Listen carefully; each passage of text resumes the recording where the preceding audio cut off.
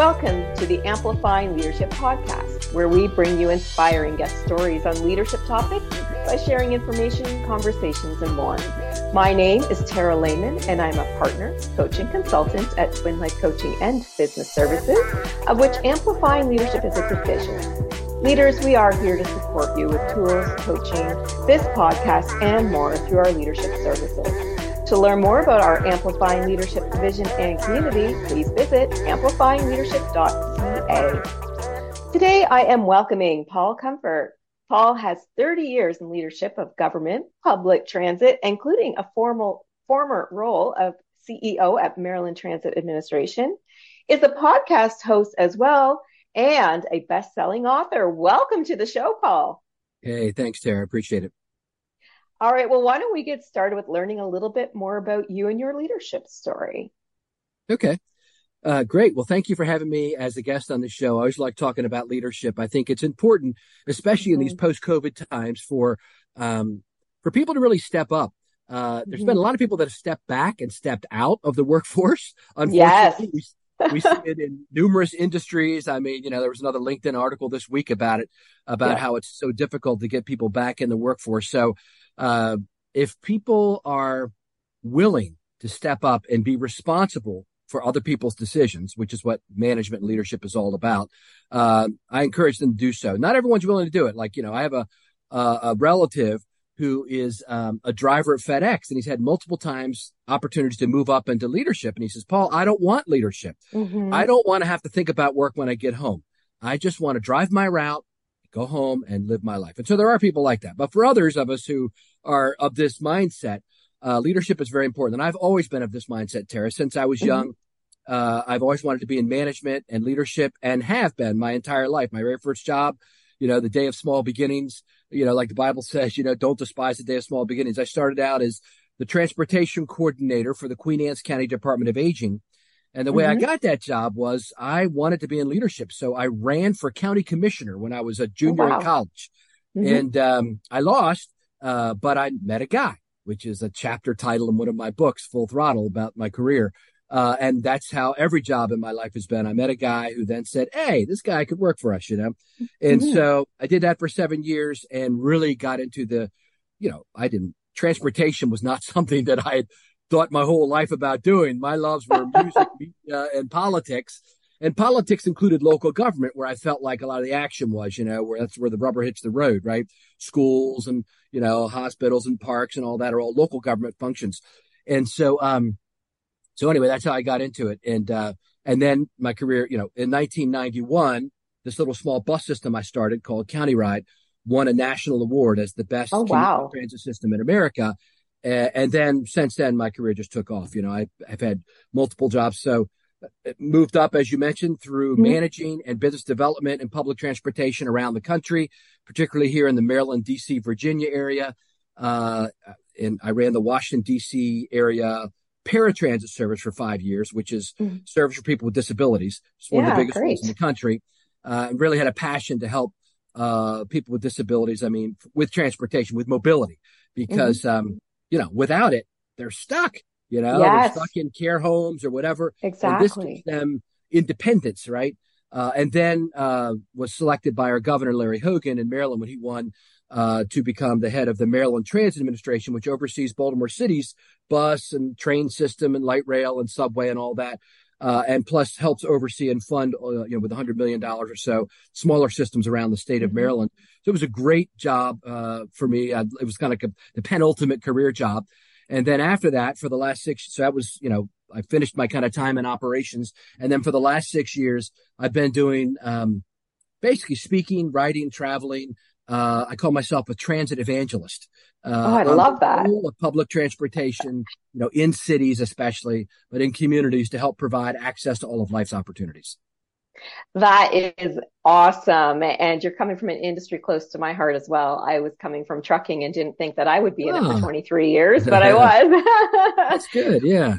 But very inspiring that you did the para part, because, so many people, as you say, get stuck at home if they can't have something that's mobility able for them, right? That's that right. helps them get from A to B. So that's very inspiring. Awesome. When you think about the leadership journey you just told us, did you have any major obstacle that you or hurdle that you had to overcome that you'd like to share? Yeah, sure. I do actually. Every job has their challenges, right? And Hmm. when you're serving in government, which really I've been in or around local government or state government my whole career, either as a contractor to them, or in working in local government. I was an elected county commissioner, and I actually was like a town manager for two Okay. cities in Maryland, where they're called counties in Maryland, as well. But it's politics, right? Politics is the biggest challenge. So if you've got your eye on the prize, which in my mind, I'm a strong believer in Stephen Covey's 7 Habits of Highly Effective People. And one of them is Yep. begin with the end in mind. I actually, Tara, had the great honor to interview his son, Stephen Oh, M.R. Covey, wow. on my podcast this year. That's Uh, amazing. and I was just, enraptured by his, he Yeah. didn't scream like this, but I mean, I was like, gaga, just amazing. Just like his dad, he just, his delivery Yeah. style. But anyway, I believe in beginning with the end in mind. And for me, with government and with transportation, the end is the people. So I'm Yes. constantly focused on how can we serve them better. But unfortunately, that's not always the primary focus and function of political leaders. One time when I was a county administrator, actually the first job, one of our elected officials said, "I'd like to take you to breakfast." I said, "Okay." And he sat me down and he said, "Paul, there's something you need to understand about me. This will help you serve me better and help us understand each other more." And that is that my number one rule is I look out for number one, himself. Yes. And Yes. so in politics, it's all about me. I want to promote myself. I want to protect myself. And I care about the county and I care about the environment, which are two of his issues, right? But really, what I need you to know about me is that I'm always focused on self promotion, is what he was saying. Hmm. And that's what gets in the way, in my opinion. It's ego and self promotion. Some people might accuse me that I have a lot of ego and self promotion. I'm out there promoting public transportation, but through I'm writing books and all like that. But my end goal is to help people. Hmm. Whereas it's not really to promote myself to be elected or to be positioned somewhere.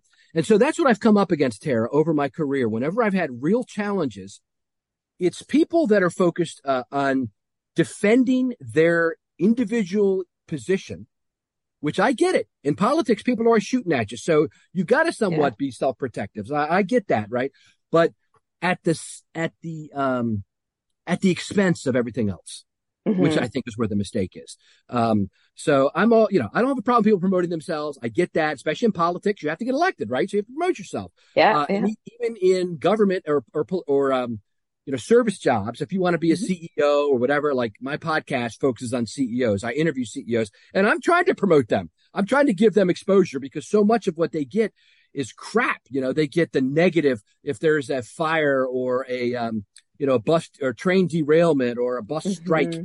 That's when they're on the news. I want them to be able to show the positive side of public transportation. I even did a cookbook just recently where they can show their personal side. And That's awesome. yeah, it was CEOs and transit executives around the world kind of showing their softer side, pictures of them in the kitchen. So I'm all about promoting and all like that, but not at the expense of who we're really out here to do, I just posted a quote this week from Martin Luther King. He said this week, and he said, because it's the 60-year anniversary of the March on Washington. And he said, anybody can be great because there's lots of opportunities to serve and serve others. And, my post on LinkedIn where I have a lot of followers was basically what motivates you. If you're Mm. motivated by service to others, that's really the path to greatness. I mean, Martin Luther Hmm. King said that in his quote, you look back on history and all of history's heroes that we celebrate weren't out there promoting themselves. They were protecting, serving, and defending others. Some of them even laid down their life in service of others. And we call them martyrs to their cause. So that's the biggest obstacle on the path to leadership is that we sometimes run into people who don't have that end goal in mind. And it could just be they're not enlightened. I'm not Hmm. speaking bad about them. They may not just fully have thought this through and understood it. They want to promote themselves and their positions and their ego and their route that they've Yeah. outlined. They don't want to hear what you have to say. They tell you, I don't want yes men or yes women, but that's untrue. I had a boss tell me that one time. I don't want yes men. I said, all right. So I told him what I thought. So he fired me. And, I said, I thought you didn't want yes man. Well, we need team players, Paul. So, if you come in leadership and you want to be a change agent, you have a much shorter lifespan in your job than if you come in as a cheerleader. So you have to like what your role is. Is yay, everybody likes you, you don't have enemies, or I'm going to make a difference. I'm going to make a change. Well, 2 years, you're most likely gone. It just is the way of the world, especially in government. So that's what I think. Yeah, and I agree. I think, serving our teams and serving our people and serving the community is a way actually to become a better leader and a better business as well. Because you're recognized for that then, instead of just being somebody who is, domineering and not listening, which is a very key piece too. Yeah. That's right. Yeah. Good. So now you did mention that sometimes life things can happen and affect leaders. So how do you feel that leaders could be maybe more resilient when the twists and turns of life actually come up? Yeah, that's a great question. Resiliency has really come back into the forefront of the zeitgeist of this moment, especially in the pandemic aftermath, right? Because we were locked down by our governments for 2 years. We didn't have really mobility.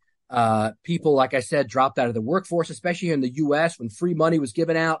People took it and kind of got used to that, lifeline, and we're not getting them back in the workforce like we need to now. Unfortunately, especially there was just a study that came out this week, that white collar workers are not having a rebound. Blue collar workers are having the rebound because that's where the jobs really are needed. For instance, in the transportation industry, we need bus drivers and mechanics big time. School buses. I have a friend that has a school bus company, So life does have its twists and turns. We've just come out of one of the weirdest ones in history. No kidding. Yes. Weird thing that happened. And unfortunately, it looks like people are trying to drum it up again, maybe unnecessarily so. But so we need to be resilient. And I'm actually thinking about my 7th book, because I've already got my 6th one in mind, maybe on resilience, career resilience, because I've had my share of bumps along the way. And it is, so my first book is called Full Throttle. And it's because that's the way I've lived my life and career. It's an analogy for that, right? Full throttle, right? I love it. Yeah. But unfortunately, when you're full throttle, sometimes you hit the wakes of other boats and you get thrown out of your boat. Absolutely. And so how do you remain resilient then, Tara? What I would say it is obviously keeping your skills sharp. My dad taught me, my dad was a doctor of philosophy, was president of a Bible college. And he taught me, Paul, constantly work to improve yourself. That's the one thing you can do for yourself and your employer. You don't have to be like, I went to 21 years of school, right? I'm an attorney. So I did my college degree, my undergrad in history, did what I loved, and then went to law school a few years after that and became a Juris Doctor, a JD degree. But you don't have to be an official degree program to continue to work to improve yourself. And I think, we need to continue to do that, not spend our hours flipping aimlessly on our phone through, Reels or through TikTok or whatever. Like so many people have been sucked into this vortex of meaningless nonsense. I'm a social media guy, but you don't want to spend your life. You have to work on improving yourself. So that's the big one. Second one, so keep your skills relevant. Stay on top of what's happening. 2 would be, I would say, your network. You need to continue to build your network, and that can be done through social media like LinkedIn. Like I get up every morning and flip through LinkedIn, see the latest articles, read. I work out of my home still. So I'm able to spend maybe 45 minutes every day soaking in information about my industry and about relevant industries. I'm an inductive thinker, so I take all that and then come up with trends. And that's what I speak on. So for instance, in 2 weeks, I'll be the keynote speaker at the Colorado Association of State Transit Agencies, where I'll be talking about what are the trends in public transportation in the United States and around the globe. And so networking with people at that conference, making friends and talking, that's all a key part of that, full circle back to what I talked about. I met a guy or a gal, right? You're networking, you're building your skills, your social media presence, your ability to communicate. I think it's the number one skill set for leaders right now. Unfortunately, Tara, surveys show us that 90% of people are scared to death of public speaking. They even rank public speaking as something they're more afraid of than death. They're scared to death, literally. Totally fearful of public speaking. Yeah, absolutely. But you got to get over that. You've got to take a course, go to one of these, There's lots of programs out there. I don't want to Yeah, promote absolutely. it, but if you want to be a leader and you want to grow and you want to be resilient, I would say build your skill set, network, and become a better communicator. Those are all awesome. And even reading good, books or taking those quick courses like on LinkedIn or whatever is also building skill set. So you're right. It didn't, when you mentioned you don't have to have a degree, it's totally true. I mean, there's so many other ways to keep yourself current. So those were great. And now you're speaking to my heart when you say communication. So let's talk a little bit about communication because Okay. it is a huge, huge piece. So, is there a piece of communication that you think all leaders need to have in order to grow themselves, their teams, and be resilient? So I think that, unfortunately, and I teach a class on this. We have a problem in the world, and that is that we promote technical excellence with promotions into management positions without training people leadership skills. Bingo, So bingo. if you focus in, let's say, on the maintenance department of a bus garage, you got a good wrench turner, right? Jerry's a great wrench turner. He's the number one A mechanic you've got. So when his supervisor leaves, you're like, Jerry, you ought to, let's promote you into that supervisor job. Great. Not telling him that now you're not responsible for turning wrenches. That great skill set you had is not really needed anymore. What we need you to do now is lead other people and be responsible for them. But now he's the boss of all his buddies. He can't hold them accountable. They don't even hold him. They don't even take him seriously. It's just Jerry. So there's been a disconnect in our leadership development skills in most organizations and government. And so they don't understand that at this point, on communication wise, when you move into leadership, you have three ways you need to communicate. You need to not only communicate to your subordinates to tell them what needs to be done and to lay out boundaries and guidelines for them to follow, but you also need to communicate upward. You need to manage the relationships you have of your bosses above you. And you may need to, depending on your position, communicate outward. You may need to tell other people outside of your organization about what you're doing. So it's inward, outward, and upward communication that's required to be a success, I think, in any real leadership position. And I love that you talk about outward because I am a person who, when I do my communication workshop, I talk about, don't forget about your vendors. Don't forget about your customers because who pays everybody in your company? It's right? The customer. It's those end users for you, transit, like anybody who takes public transit, for example, right? So you can't forget about those outward people because they're so important. And vendors, if you have great relationships with your vendors, you can actually negotiate easier, get better rates, and have That's better. That's exactly right. Yeah. And it's all about that communication. So I love that you bring that one up as well. Go ahead. Yeah. That communication helps build relationships, right? So the basis of every relationship, I believe, is respect. That if you have respect, as people respect you, you can build a solid relationship. And when you have those relationships, which occur through communication, which is, remember, at least half of it should be listening, not just talking. Yes. 2 ears, 1 mouth. Yeah. But those relationships, I believe, are the grease that make the gears of commerce turn. And so if you have a relationship with your vendor, like you just said, I do it in my current work. If I have relationships with a CEO, it helps if there's a blockage or a stoppage of work or supply chain or whatever. If you have a relationship with that person, you can call them and they'll take your call. They'll talk to you. They won't put you in their voicemail, and you may be able to develop a path out, right, to solve that issue. But if you manage from behind your keyboard, and you don't really, I used to have a manager that did that. We used to say, she manages by just through emails. And that's not what management is. That's not leadership, at least, You have to have relationships with people. So anyway, those are a couple skill sets. Yeah.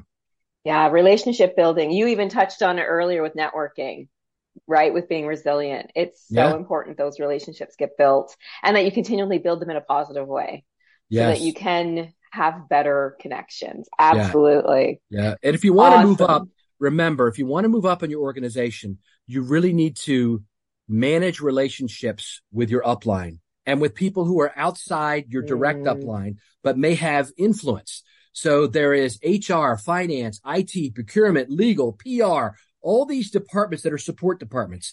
And if you don't have good networking relationships with them and you only have it like with the operating department, they can slow you down in your career. So you need to be kind to them, be helpful to them when they email you, and build relationships with support teams as well as with direct operations management upline.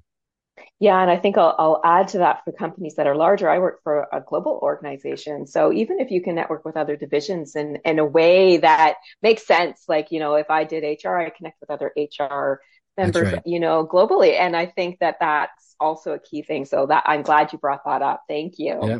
Yeah. So if you had to leave our audience with that one thing today, like there was nothing else they heard, but they have to hear this, what would you say that is? Yeah. So I would say it is be passionate. Ah, It is the defining characteristic that sets you apart from others who may have the same knowledge, skills, and abilities. There right. are lots of people that are good that can, that can manage a P&L, that a profit and loss statement, that can do Yep. those kind of things. But if you're passionate about what you do, so this requires you, in my opinion, though, you can't manufacture passion, right?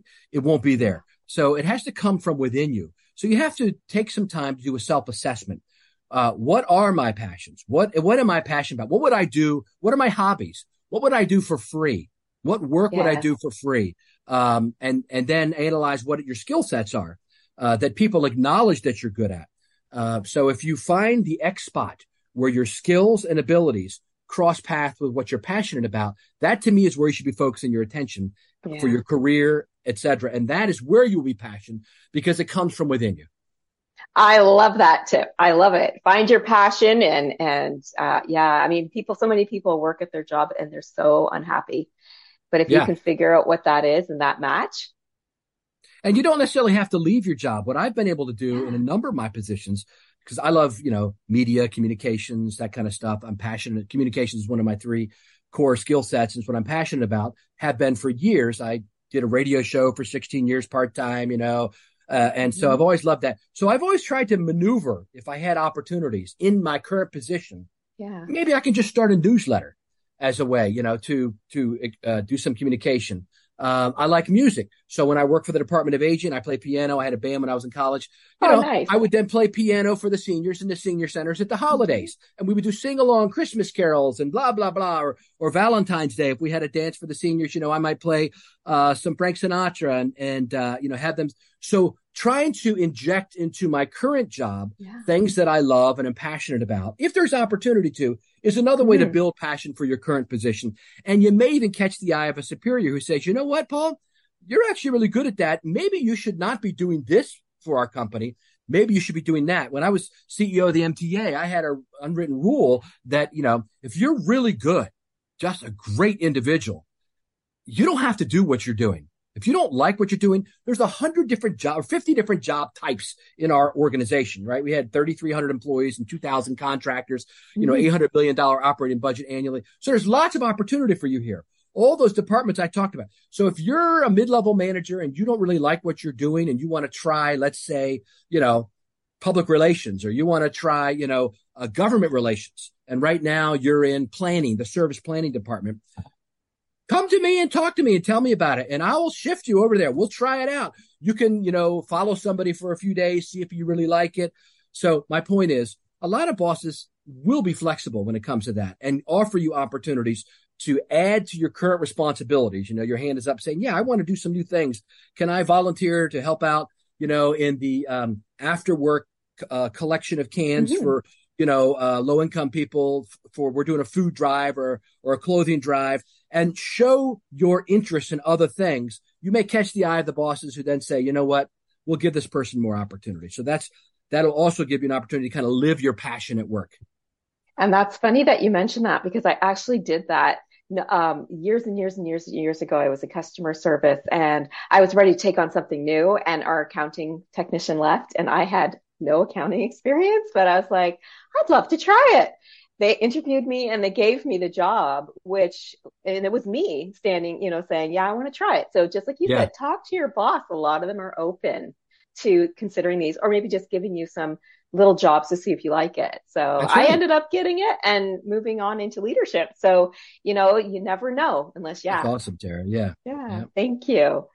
So if our guests wanted to learn more about you or what you're doing now or for speaking opportunities, et cetera, how can they get a hold of you? Sure. Yeah. So I write books, and so my book website is called futureofpublictransportation.com. People can kind of see what I've done there. All my books are on Amazon. Just look me up, Paul Comfort.